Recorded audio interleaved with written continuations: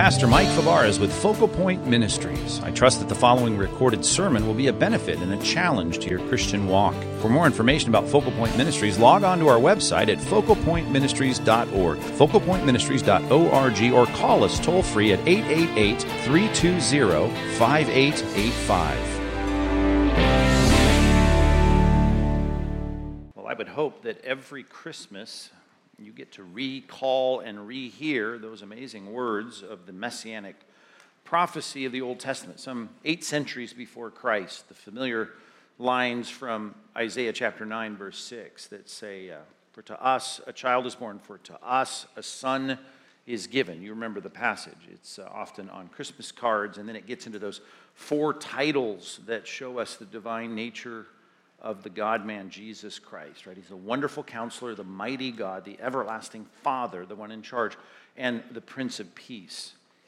Well, stuck right between those 2 lines in Isaiah chapter 9, verse 6 is this line, and the government will be upon his shoulders. It doesn't seem quite so appropriate for Christmas, particularly because in the next verse, verse 7, it says, and of the increase of his government and of his peace, there will be no end. It's just an amazing statement. He'll be upon the throne of David to establish his kingdom, right? To establish it in righteousness and in justice. Right? That's just an amazing thing. And it will take place, it says, from this time and forevermore. I hope you recognize when you hear those great words that we often recite at Christmas that it just cannot possibly be packed into one Advent. That has to remind us that Christ, he came, and with those divine attributes, he demonstrated his ability and his worth to be the redemptive sacrifice for our sins. But that line about the government being on his shoulders, I mean, we can sing about crowning with many crowns and those kinds of things, but come on. That's not what's happening right now. And yet that is the hope of the second advent, that the kingdom would be restored to Israel, and the increase of that government, it says there will be no end. It will encircle the globe. Well, that's an amazing promise, and one that we should remember needs a second advent, and we happen to be living between these 2 advents. And the first coming of Christ comes to establish our salvation. The second coming of Christ, we will have that establishment of a government under the perfected and glorified administration of Christ. Living between those 2, you're going to have to deal with other governments, though, other heads of state. You're going to have to deal with other people that are making laws and adjudicating those laws and deciding how much to tax you. And it won't be Christ.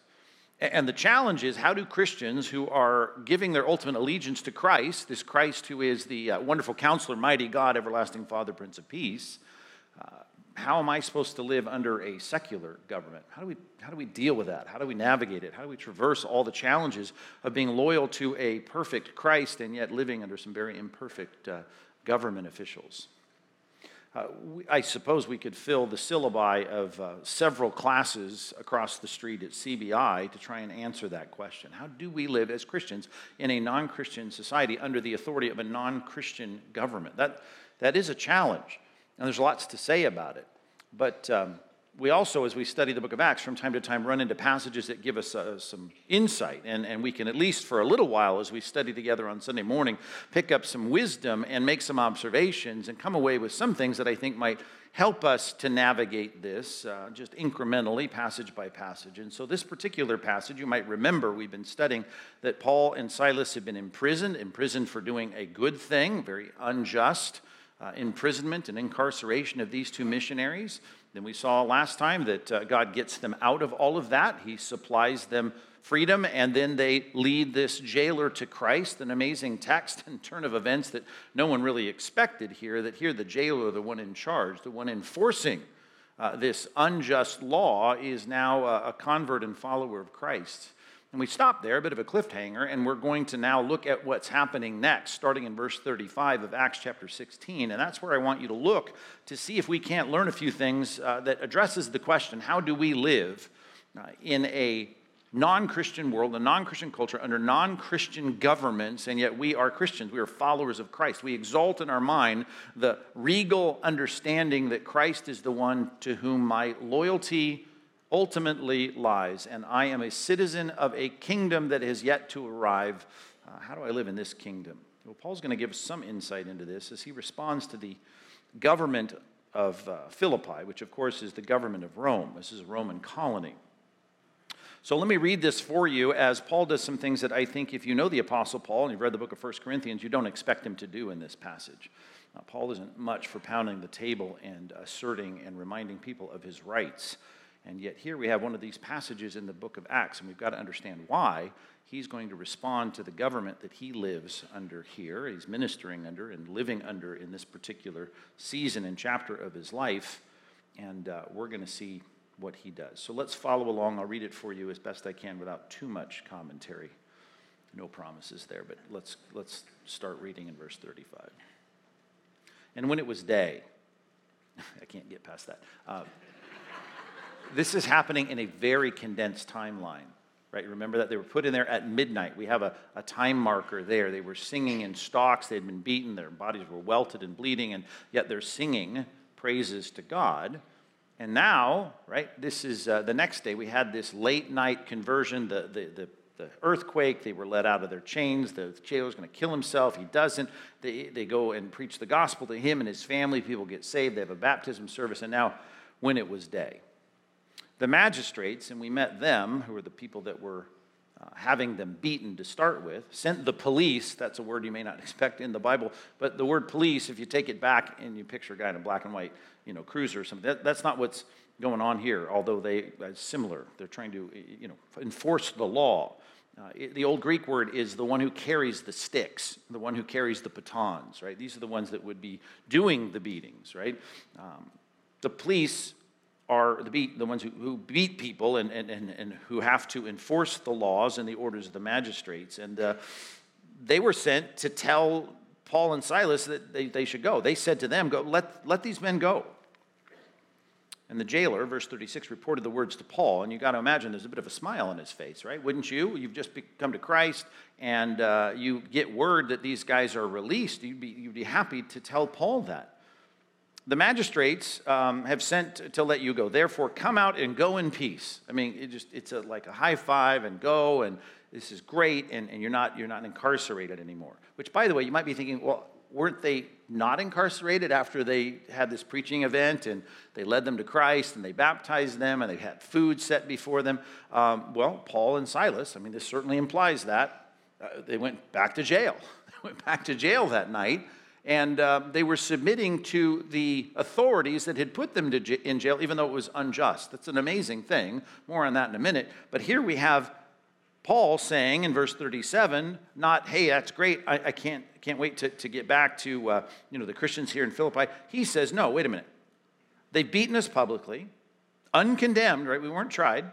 Men who are Roman citizens. I have to remind you that me, Paul, right, that's his Roman name, Saul, his Hebrew name. Silas is a name. Salvanius is his name that he's referred to elsewhere, a Roman name. Even though they're Jews, right, they have Roman citizenship. And there were ways to prove that in the ancient world, and they had chips and things that they had operated like passports. Doesn't matter. The point is, they're Roman citizens. And Paul says they've thrown us into prison. And now, do they throw us out secretly? Now, that's important. That helps us understand the tone and the intent of what's going on in verse 35. Right? They're feeling like they've done this wrong thing. What motivated this? Who knows? Maybe they're sitting around thinking, what did we just do? We sent these guys into prison. And then the earthquake. Who knows what made that may have jogged their conscience. But it's like, they shouldn't be in jail. Hey, we're going to reverse this. Just go let them out. He says, no, we're not going to go out secretly. He says, no, let them come themselves. We want the lawmakers here. You send the magistrates over and let them take us out. So the baton carriers, verse 36, the police reported these words to the magistrate, and they were afraid, and they should have been. They were afraid because they heard that they were a Roman citizen. That was bad enough to condemn an uncondemned man. Because the whole point was, as they cast this demon out of this girl, this fortune teller, remember, all they said was, you are taking away our income, but we're going to claim that you're teaching customs that aren't in keeping with the Roman culture. And they had all these trumped up charges, but none of them should have put them in prison. None of them should have had them beaten. And now they recognize, wow, they're Roman citizens. That's even worse. What could happen to these magistrates having, ordered them to be beaten and put them in stocks, and there they are beaten, and they're Roman citizens. They didn't have a trial. And you can look back in history, and all your study Bibles should make it clear. There's all kinds of historical precedent for what can happen to magistrates that abuse Roman citizens without a trial, and we're not even in Rome. This is a Roman colony. Think of how much money Rome is putting into places like Philippi. All of that is at risk now, right? You've got a Roman citizen, right? A card-carrying Roman citizen, and you've done this to them. I mean, who knows what could be at stake for the municipality and the money and the taxation that runs through Rome to places like this. This could be terrible. I mean, it could cause the death of these magistrates. So they came, verse 39, hat in hand, to the prison, and they apologized. Oh, I'm so sorry, Dr. Paul and Dr. Silas. We shouldn't have done this. And they took them out, and they said, can you just leave now? You got your apology, right? We're sorry, we shouldn't have done it, and just go. Verse 40. So they went out of the prison, and they headed to the border just as quickly as possible because they wanted to get out of the city just like they told them. No. They went back to Lydia's house. They went to get out of prison. They went to Lydia's house. Lydia's house, she's the benefactor, right? She's the one that is underwriting a lot of what's going on in this missionary work in this town. She's the one hosting the church in their house. And then we got to call the brothers together. Bottom of verse 40. When they had seen the brothers, we got to get everybody together here. They encouraged them, and then they departed. I just think there's something there for us to observe. But before we get to those observations, let's look at verses 35 and 36, remembering all that we're informed about this whole thing. Let them go, and just make some observations about the reality of leaders, rulers, magistrates, political leaders, if we want to use our current terms, who have a problem that's just like these magistrates. And it's a problem that we all really share, but it's a bigger problem when leaders and rulers and politicians and lawmakers have this problem, and that is that they're very interested in themselves, right? Let's just think that through, right? They're concerned about their place, their role. They don't want to lose their jobs. They don't want to get in trouble. Now, everyone feels that way, but they really are trying a self-preservation here. Not to mention, you're not going to get very far in Roman politics or any political structure even today without a lot of self-promotion, right? Self-aggrandizement, self-adulation, right? We certainly have a self-preservation, self-protection, kind of self-advancing, to use a biblical word, a selfish ambition to move forward in this work to even get to the place where they were, and then we certainly don't want to lose it. Now, I just, if we're going to think about what's the difference between this government that we've got to live under now and the government that's coming, and Christ is going to rule on a throne in the kingdom of this earth that God is going to set up?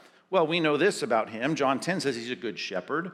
The Old Testament says that he's going to take up the lambs in his arms and carry them. Philippians chapter 2 says that he lays aside the glory of heaven to serve the people that he's coming to serve. He's the Lord of all, but he's a servant, right? He cares. All of his decisions, all that he does is really for the good of his people. Oh, the glory of God, I get that. But if you want to talk about a difference between modern legislators, modern politicians, modern people with authority in national politics, and you compare that to Christ, here's the thing you're going to see. I guess in a three-letter word, the difference is sin, right? Christ is sinless, and all political leaders are sinners. And that sinfulness, I think, needs to be noted in terms of self-interest that relates to things like this, self-preservation. They're going to make decisions for their own political advancement, their own political protection. Number one, if you're taking notes, I think it's an observation worth making. It's as silly and simple as it is. Number one, you need to understand the politician's self-interest. Now, to ratchet all the way to the 21st century, I don't think that's a hard statement for you to swallow, right? Our politicians have a self-interest. And you say, well, yeah, everyone has a self-interest. Yeah, you're right. Everyone has a self-interest. Christians are fighting that self-interest because we're supposed to have the mind in us that was also in Christ Jesus, and we've got the Spirit of God living in us, and we're fighting hard, Colossians 3:5, to put to death the deeds of the flesh. And so there's a lot of warfare going on as the Spirit's interest and my flesh's interest. They're constantly at war, and I'm trying to be like Christ. I'm trying to have the mind of Christ. Now, in the non-Christian world, that's not the pervasive battle. There's self-interest in every arena of life. But I want to tell you the difference between self-interest in another arena and self-interest in the politician's arena, in the rulers and magistrates' arena. Right? The magistrates have the club carriers. You follow me on this? Right? And the businessmen, no matter how powerful they might be, they don't. They may have money, Right? The head of Nike can say, I'm going to make this shoe and I want everyone to wear it. Right? Okay, well, I'm going to wear Adidas, so I'm not going to wear your Nikes. I mean, I can make a decision not to do it. They can have that intention. They can work hard. They can be self-promoting, self-advancing. They can even be about self-aggrandizement or self-interest and money. It can be all about them. They can put their name on the company. But in the end, they can't enforce it. Right? The difference is when you become a leader, a political leader, when you become a lawmaker, a magistrate, when you become someone who has authority within a government and a nation, right, now all of a sudden now you recognize they have enforcement. They have the ability to say, you must. We're going to make this rule. We're going to make this policy, and we're going to enforce it. Starting with the fact that we can, as was rampant in the first century, we're going to tax you. Right? Well, you just tell the IRS this year you don't want to be taxed. Right? Oh, that's a nice thing to say, and you can even get ahead of it for a few years, but, I mean, it will catch up to you. Trust me, I know guys that have sat here and given me theological reasons where they're not going to pay taxes, ethical reasons why they're not going to pay taxes, and they've ended up in federal prison. People that I've talked to on our patio in prison. Why? Because, here's the thing, they have the authority to enforce it. Right? They can say, you're going to do this, and then you have to do it, or you are going to be shot. And I mean that literally. Eventually, you will be shot.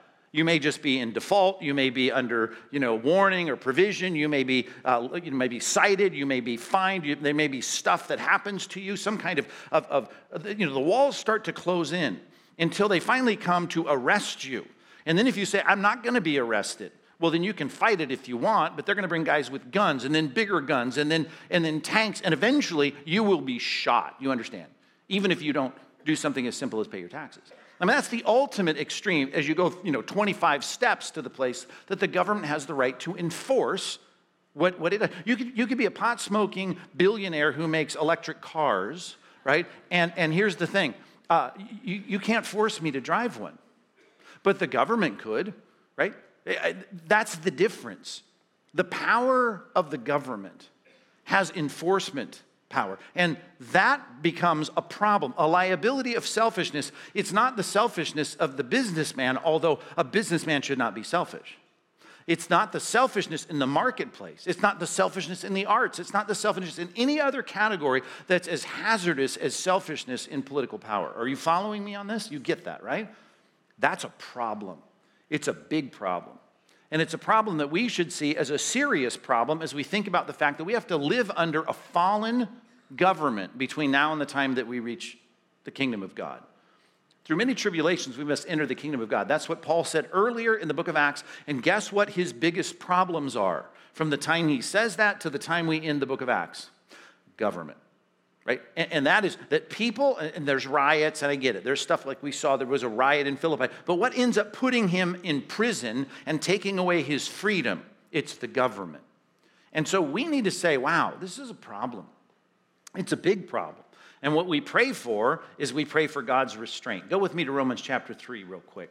I just want to show you the default problem with all of us. And I say all of us. You may be a Christian here and you're regenerate and you're forgiven and you're indwelt with the Spirit and now you're engaged in the fight of the Christian life. Great. Me too. We're in that. But the default nature of human beings is this. And every non-Christian in every section and sector of society has the problem of not being righteous.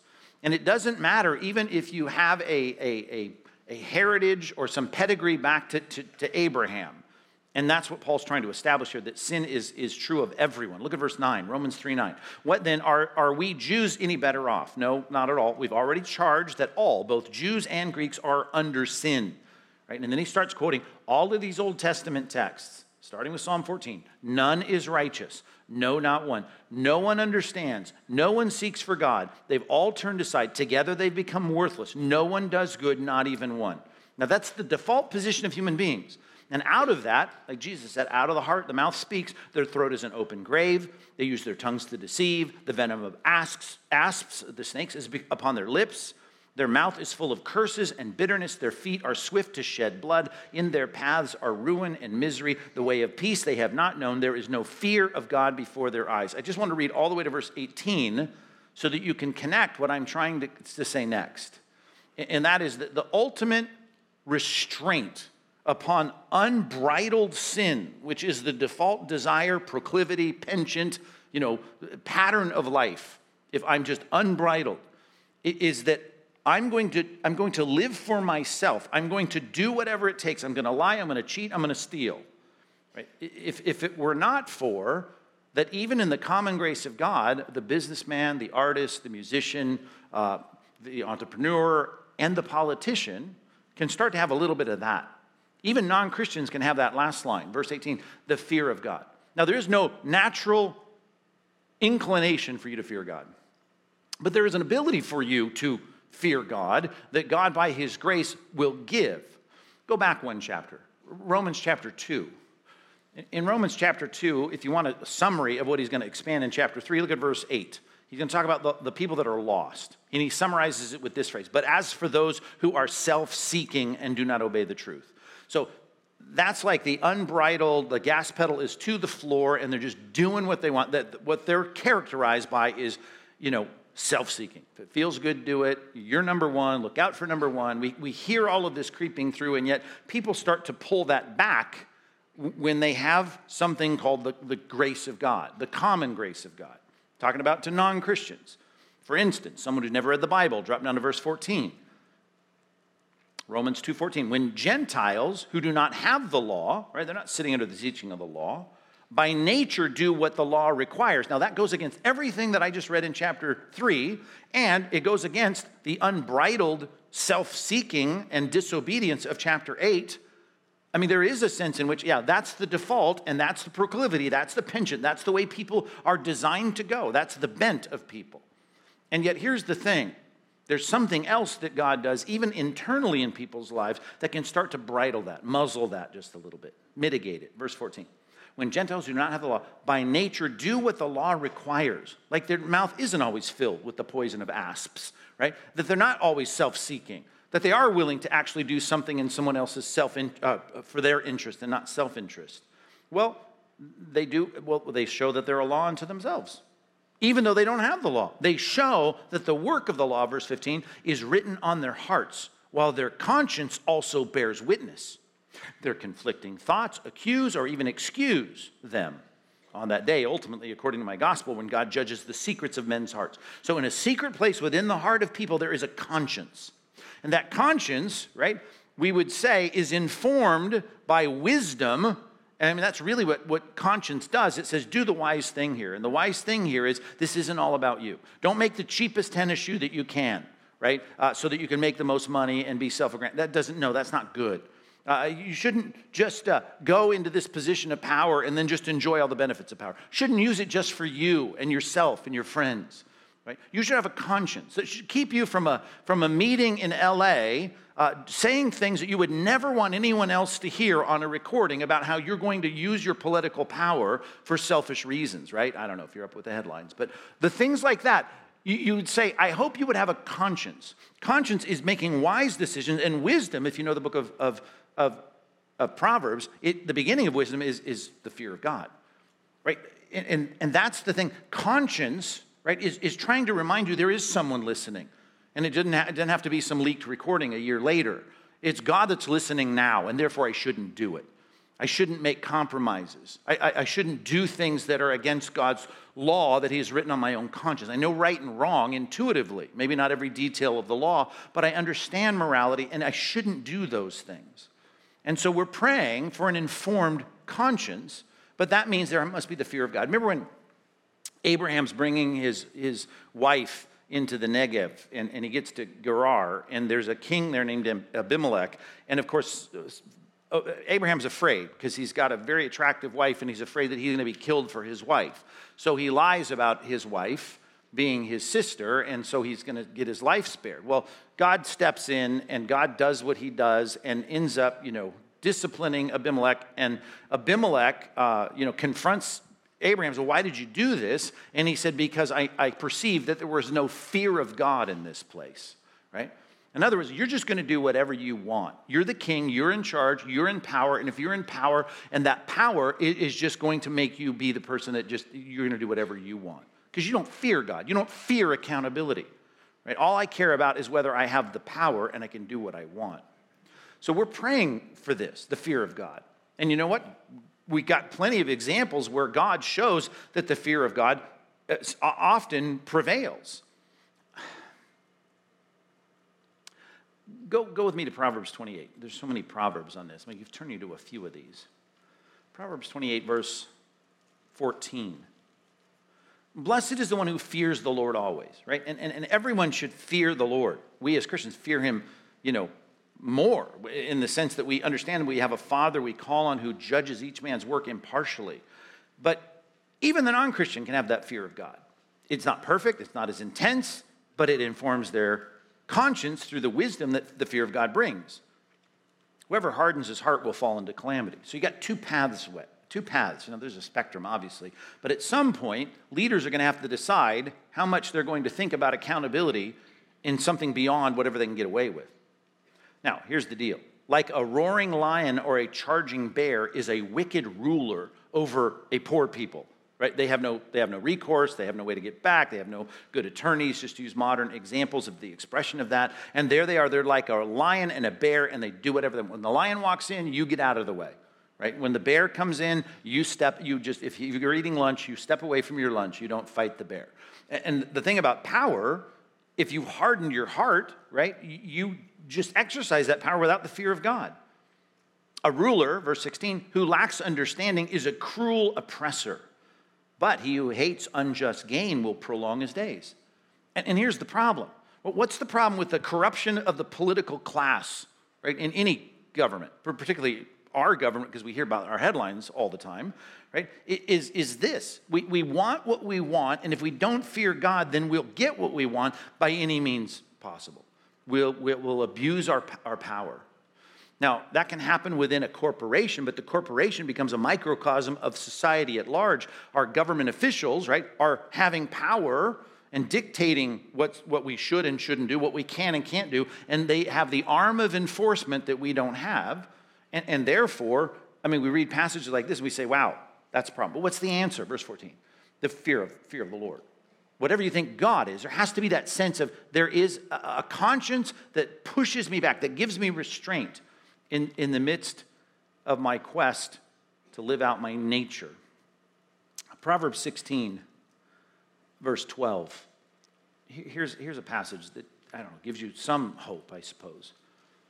It starts without it in verse 12, but let's go through verse 19. Proverbs 16, 12. It's an abomination for kings to do evil. You'd agree with that, right? But here's the thing. The throne is established by righteousness. Now, don't think about Sunday school and Bible verses, but doing right, which of course is found in the Bible, and you learn that in Sunday school, but you can not go to Sunday school and still have the right decisions be made, and we can cheer it on that you've made a right decision.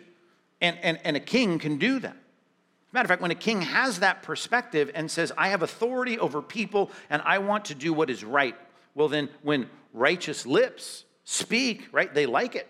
Righteous lips are a delight of a king. A good kind of king, not an evil king. He who loves him, and he loves him who speaks what is right. And that's what we pray for. We want people to hear reasonable arguments and respond. Now, a king's wrath is a messenger of death, right? And a wise man will appease it. And that's the goal. We'd like to. And that's the wisdom, by the way, we're going to see unfold in our passage.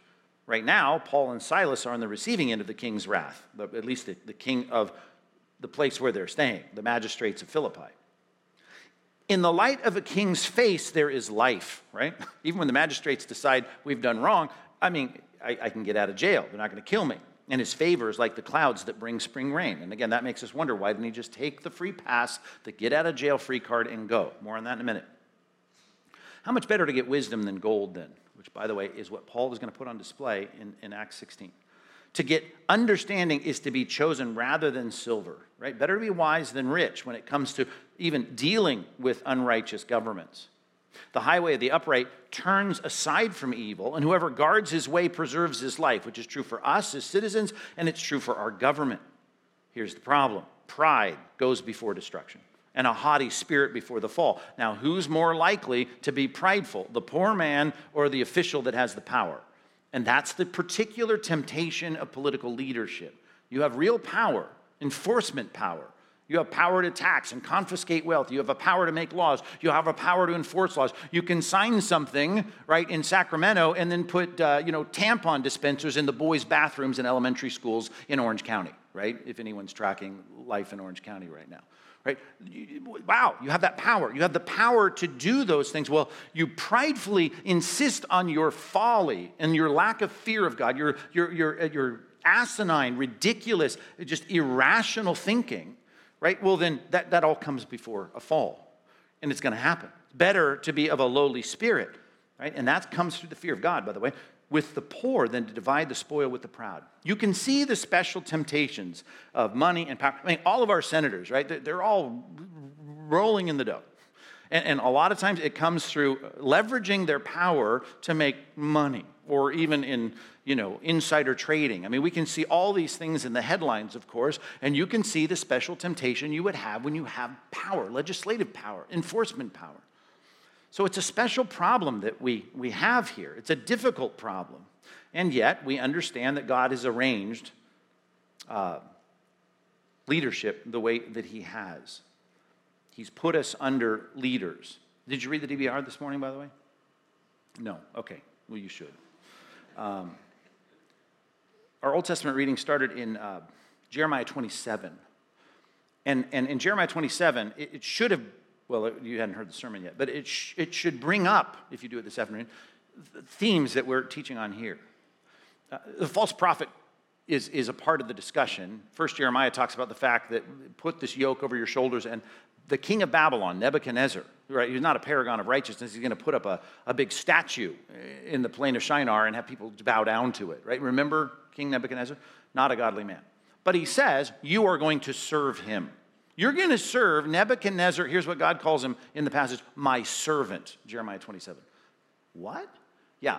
Well, the false prophet comes in and goes, no. God, we're not going to live under that. Matter of fact, he tries to mitigate it because already we see this looming. But he says, 2 years, that's it. Right? 2 years he'll reign. But after that, we're not 70 years. That thing that Jeremiah said yesterday, that isn't going to happen. Right? And Jeremiah goes, well, I wish that were true, but it isn't true. I'm paraphrasing all the Old Testament DBR this morning.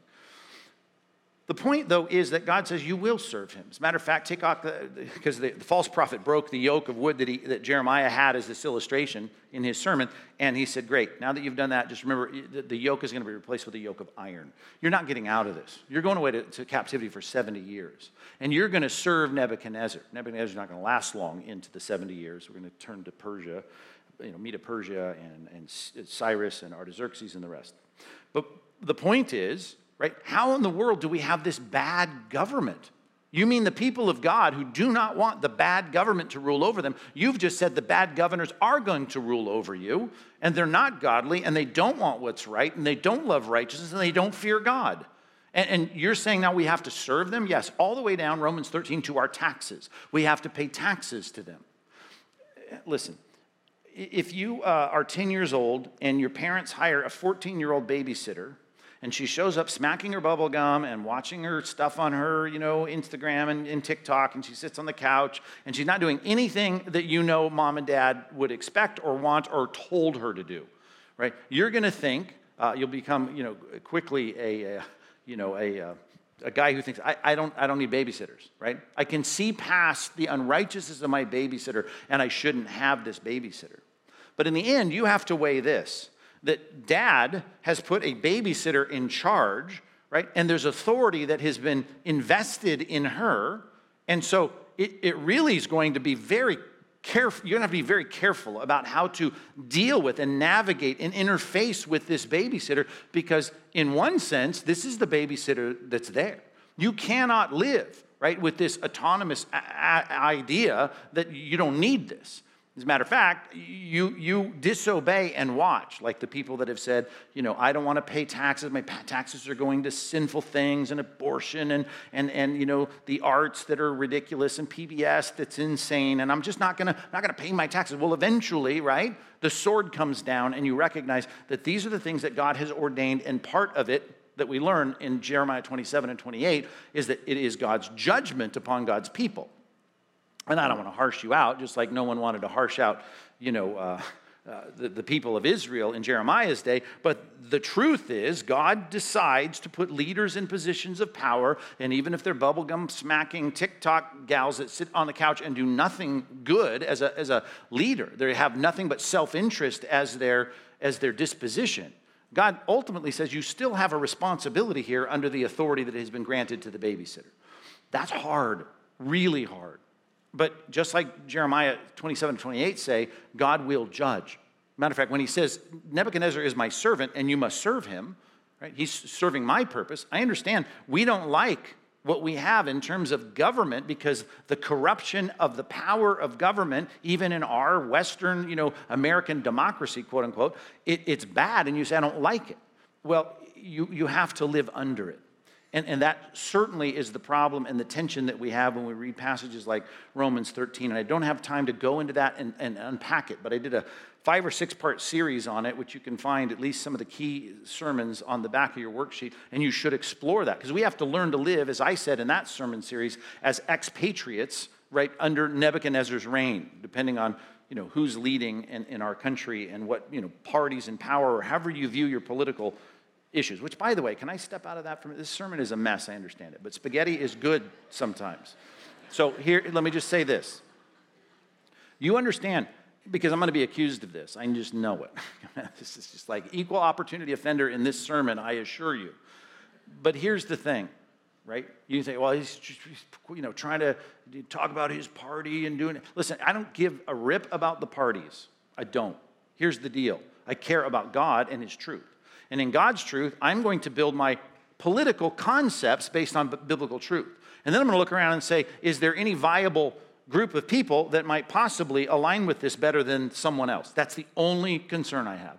And I think I put Grudem's book on the back, Politics According to God. That's where we start. And that's the premise and thesis of the book. Let's start with what the Bible says, and where does that go in terms of concepts of taxes or personal property or whatever it might be in political debate. And then that's all we care about. Because we know that we live under the lordship of Christ, and Christ has a set of principles and ideals and ethical boundaries that I'm trying to promote. And that's what I'm supposed to live for. And so when I look at a political party, or I look at options of who I'm supposed to vote for, right, I'm just looking for who's going to align with what I am going to give my life to support and to back. This gets into our next section of Acts 16. So much more that could be said on this. I said it could fill the syllabi of plenty of classes at CBI. But back to Acts chapter 16. Could you look with me at verse 37? Acts 16:37. Paul does something we don't expect. He says, no, I'm not going to leave. If you want me to leave, you're going to have to come and get me out. And I don't want the club carriers. I want the lawmakers. Bring the magistrates out. Paul said, they've beaten us publicly, uncondemned, thrown us in prison. Why have you done all this? Right? You've done wrong here, and I'm calling you out on the wrong, and you need to come hat in hand and apologize. That just doesn't sound like Paul. I talked about 1 Corinthians 9, right? He talks often about rights, that he's not interested in asserting his rights, right? All he cares about is Christ. So I know that the principle of Christ being just supreme in his heart and in his life, this has to relate to that. And it does. As we move to the bottom of the passage, he cares about the church in Lydia's house. He cares about the kingdom of God. He cares about the advancement of the gospel. And here's the deal. He was the visible representative of the gospel. And now he's been thrown in jail. Now they're going to say, shh, just leave. Can you just leave? And no one would know what had happened. He's concerned about the reputation of the church. He's concerned about the freedom of the church, which, by the way, is the whole point of what we should care about as citizens living under any government. And that's the concern. We want the government to do right. As a matter of fact, here's a strong word I put on the outline. Number 2, you ought to insist upon it. Now, there's wisdom in when and how you insist upon it, but number 2, you need to insist that government do right. Insist the government do right. That's what Christians should be all about. I want to insist that you, as my leaders, do the right thing. Now, there's a time and a place to talk to the 14-year-old babysitter about that's not what dad wants you to do. There's a time and a place for that. Paul could have objected anywhere along the process here, right? I know it's been a short period of time with the riot and then the beating and the arrest and incarceration, but he could have been protesting at midnight in the prison, right? Instead, no, he's singing praises to God with Silas. So this was the right time for him as the as kind of like the tumblers in a combination aligned, and it was like, here is the wisdom of doing something that allows me to speak up for what is right, and I know the purpose, and the purpose is because the church should be free to do what it's doing. I was out doing evangelism, he says, by the riverside outside of Philippi. I was doing things that were good and godly that God has commissioned us to do, which was way more important than anything you would commission us to do. And I'm doing God's work, and now you want to act like what you did in shutting me down publicly in the middle of the riot, you're going to somehow quietly make that go away. No, everyone needs to know that that you did wrong. And you need to make this right. You should do the right thing because the church is the ultimate concern, and the freedom for us to obey God is the ultimate concern because God is the one we should be concerned about. So how do I insist that the government do right? It starts with this, and I know there's two extremes in our church, in every church. Some of you want us to be so politically active. And I said something that perhaps you took out of context already. We should be all about insisting that the government do right. When I say that, I'm talking about in my relationship with my government. I'm not talking about my life, right? Not that you can't be a Christian and be a full-time politician. You can be, right? You better be a good one who fears God. But I'm saying we as a church and as Christians, we don't want to fall into that category. We don't want to fall into that ditch. And the problem with equal opportunity offense in the sermon is there are other people over here that don't like any. Matter of fact, you're not going to like me. You may send me an email. I don't like it when you preach about politics. I don't like it. You shouldn't do it. I'm here to learn about the Bible and God, and I don't want to hear about politics. And you're talking about politics.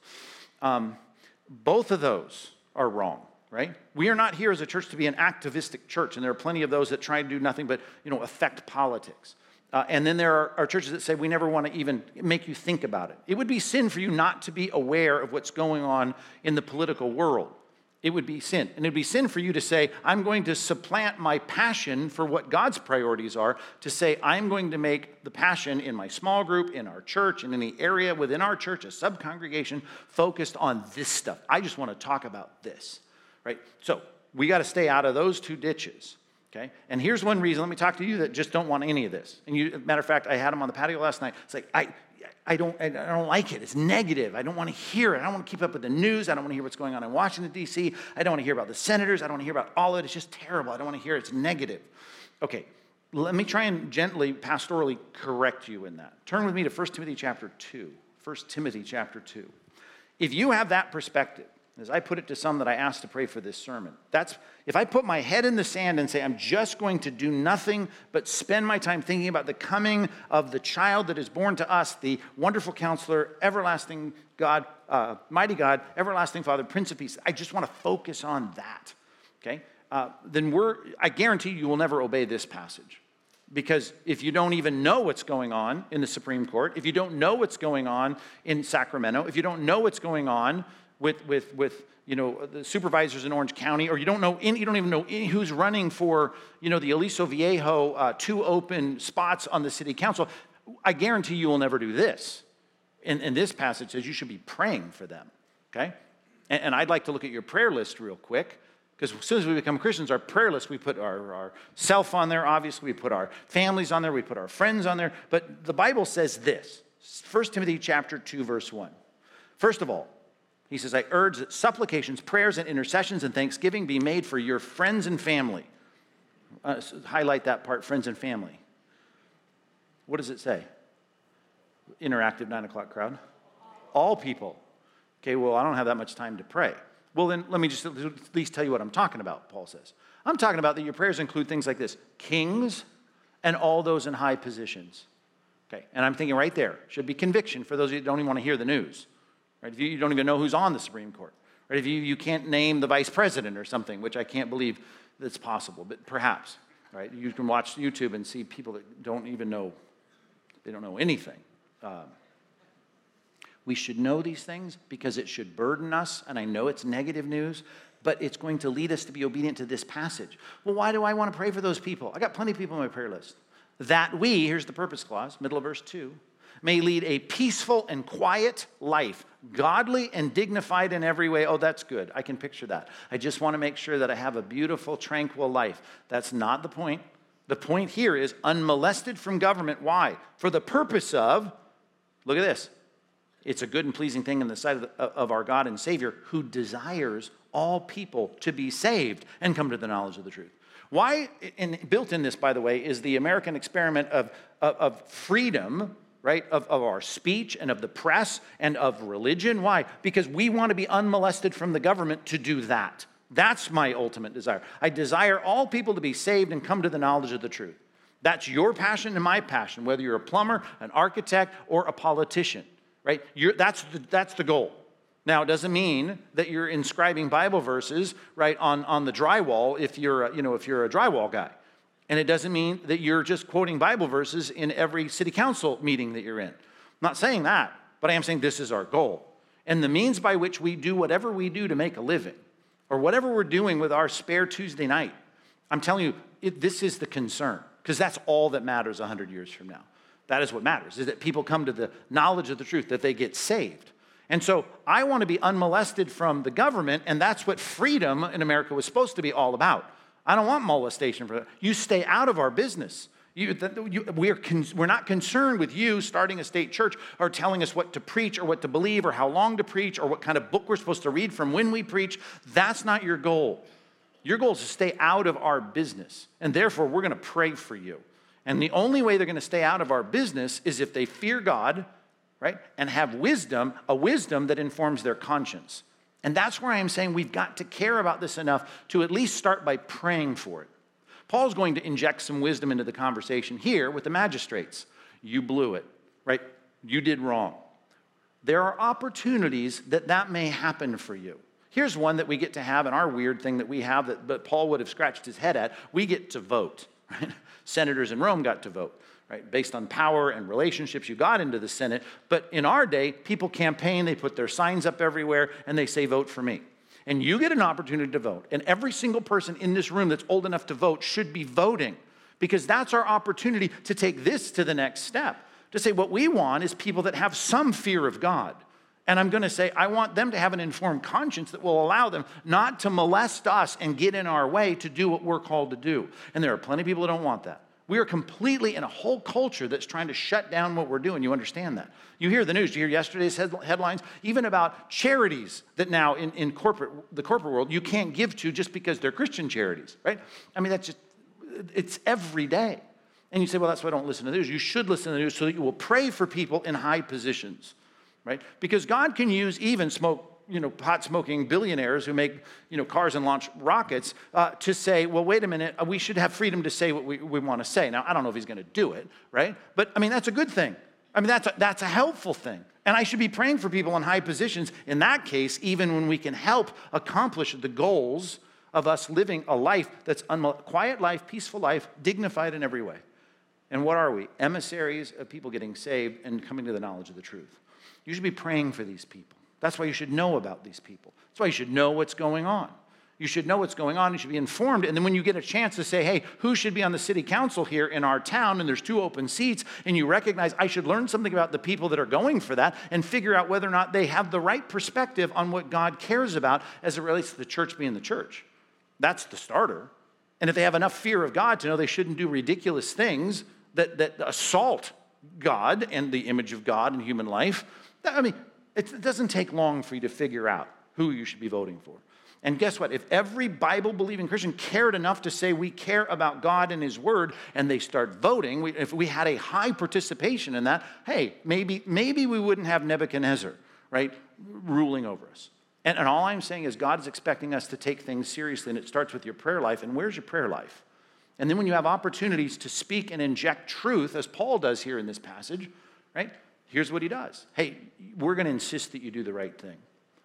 And there are times you should be writing letters. There are times you should be confronting. I think of Tertullian telling the emperor in the 2nd century, right? You need to do the right thing. And I love the way, and I think I wrote it down. Tertullian talks about the fact that you need to remember this, and he's really speaking to his insiders here. He says to Christians, the emperor gets his scepter, right, from where he first got his humanity. He gets his power from where he got his breath of life, right? And at any point, God could do what he did do with Nebuchadnezzar, and that is touch his brain, make him go insane, and then restore his sanity. And when he comes to his senses, he can say, wow, you're right. I'm nothing, right? God is everything, and I better be more humble than I was. Right? Is Nebuchadnezzar going to be, at the marriage supper of the Lamb? I don't know. I don't think so. But the reality is that human leaders can have a fear of God reality and encounter that can help to do some things in life that is important. Justin Martyr, same thing. We forewarn you, he says to the emperor. Right? You're not going to escape the coming judgment of God if you continue in your injustice. And I think sometimes it's important to say those things. And I'm not opposed to you writing letters, but that should not be what you're doing, is writing letters to congressmen and senators all day long and never sharing the gospel, right? You should care, because all of the thing about the government should be us insisting they do right so we can do the most important thing of all. And that is to get people to come to the knowledge of the truth and to be saved. Oh, man, there's more I can say on that, and I should say on that, but yeah, and even in your letter writing, Proverbs 29:26, I jotted down. Many seek the face of a ruler. I hope he reads this. I hope she reads this. I hope that makes a difference. But it is from the Lord that a man gets justice, right? In the end, all of this is just part of a means to an end. It's ultimately God who does these things. Or Proverbs 21:1, right? The king's heart is a stream of water in the hand of the Lord. He turns it wherever he will. So I know that ultimately my prayer life is more important than my letter writing campaign. But we should have a concern, and we should have an opportunity, when the opportunity is granted to us, to insist that the government do right. And when we even have our table out there again, and I've had criticism about that. I can't believe you have a table out there for voter registration. It's because you should vote, right? And I didn't lean in with that kind of intensity in the response to the guy who said that. But I'm thinking there are plenty of people that don't like that even. And the QR code for a voter guide. You should know these things. You should do these things. And everyone should be involved in the process. Are we going to put flags up on the platform next week? No. I'm just telling you, you understand the balance in this, right? We could spend all of our time talking about politics every single week. That is certainly not the goal nor the calling of this church. Matter of fact, I think you, though, should listen more to the shepherd who cares for your soul, along with the rest of the pastoral team here, maybe more than the political pundit that you like to listen to so much. I'm just saying you need to get your priorities where they should be in Christ. And wow, that was a power move there to say that. But verse 40, and I read it with enough emphasis that you already know where we're going with this. Verse 40, they went out of the prison, this is Acts 16:40, and visited Lydia. Right. What were they told? Bottom of verse 39, go, leave the city. I'm going to Lydia's house first. And when they had seen the brothers, how long did that take? I don't know. They encouraged them. Well, Paul's, we're going to learn Eutychus falling out of, upper rooms. He preaches for long. I mean, this took a long time, and he departed. He's going to do it, but he's got first things first. And the first things first is, even the thing I did with you government magistrates, I only did it because I care about the church. I care about the truth that the church is commissioned to bring to your culture and your society. It's supposed to be salt and light, and it's bringing the ultimate light of salvation to you. So I care. That's the whole reason I didn't want to go quietly. But now I'm going to show you that by my priority, I'm going to deal with the church. So I'm really not going to do what you say right now. I'll get to it, but here's the deal. I'm going to go deal with the church. It's the priority of knowing where God's priorities lie. It's us being passionate about saying, God, what are you passionate about and what do you care about? Because in the end, as we learned in Acts chapter 5, when it comes down to it, even a non-Christian, if they really believe that we believe what we say we believe, did you follow that sentence? If a government non-Christian official believes that we really believe what we say we believe, then we can say what the apostle said and Peter said in Acts 5. Does it make any sense to you that we would obey you instead of God? I mean, to quote again, Tertullian, everything that you have has come from God. I care ultimately about him. So my determination, my resolve, number 3, is to determine to please the King of Kings and the King of Presidents and the King of City Council members and the King of everybody who has any authority in this culture or in this nation. I care about him the most. And that is who I'm going to obey. And that's why we have, in this last season, which has tested a lot of churches, we've disobeyed our governing authorities. Because, ultimately it's about God's priority. Now, it's done without protesting and signs and lawsuits. And Paul, he says, I'm going to do, right, what I'm going to do because this is this is religiously important. This is spiritually important. And your political mandate's going to have to wait. And so Paul doesn't immediately obey. Now, he does get out of town. But the point is, he knows where his ultimate supreme authority lies, and it lies with God. And he's going to do what God has said. By the way, just one little insight on this. Paul and Silas, right, they encouraged them and departed. Who would need encouragement at this point, I'm thinking, right? I mean, think about it. As they hobble in, after being beaten, this is a very quick turnaround of time. It's a compressed timeline. They're in pain. I mean, I'm sure this is a time when you want to put your arms around Paul and Silas, part of them that didn't hurt, and say, dude, we want to sit down and encourage you. You've been through so much. And here he is, because this is what godly leadership is about, right? It's about them serving the people. And talk about the example of following in the footsteps of the King of Kings, right, who lays down his life and his authority and his majesty and the independent exercise of his divine attributes. He lays all that aside because he cares and serves. Even the King of Kings, on the last night before his betrayal, he's there washing their feet. He says, did you see how I put your interest above my own? That's the point. Have this mind in yourselves that was also in Christ Jesus. That picture of service and encouragement, it's great. I mean, he's out of gas. He needs a break. He needs rest. He needs to put his feet up, and he's there saying, I'm going to encourage you guys. It's time for me to do that. That's the kind of stuff that pleases the King of Kings. Not self-interest, not self-promotion, not self-adulation, not self-aggrandizement. It's about us doing what Christ did, and even the message of the gospel, right, is the service, the ultimate service of a lost society. But please remember, speaking of Philippians 2, how does it end? And God gave him a name which was above every name, so that the name of Jesus every knee will bow, of those in heaven, on earth, and under the earth. The winners, the losers, and the people that are alive right now, right? All of them. And every tongue will confess that Jesus Christ is Lord, boss, king, to the glory of God the Father. Every single power. Nebuchadnezzar, Shalmaneser III, Pharaoh, right? Sennacherib, Nebuchadnezzar, I said him, Belshazzar, Cyrus, Xerxes, Artaxerxes, all of them. Herod Antipas, right? Herod Agrippa II, every leader, all the way to Titus, who comes in and destroys Jerusalem, all of them are going to bow, including everybody in D.C. right now. Every knee will bow, and every tongue will confess. One last passage, let me close with this. Go to Revelation, please, chapter 17. Go to the very end of that. It's a trippy part of the Bible, I get it, but we're looking forward. I'm a futurist. I believe in the future of what's going to happen in chapters 6 through 19 of Revelation, and here we are near the end of this picture before Christ comes back. And as all this is breaking loose, here is this description of a woman that's riding a beast. So weird, right? But take a look at it. Revelation chapter 17. After all this, she's called a prostitute. Look at verse 18. Very last verse of chapter 17.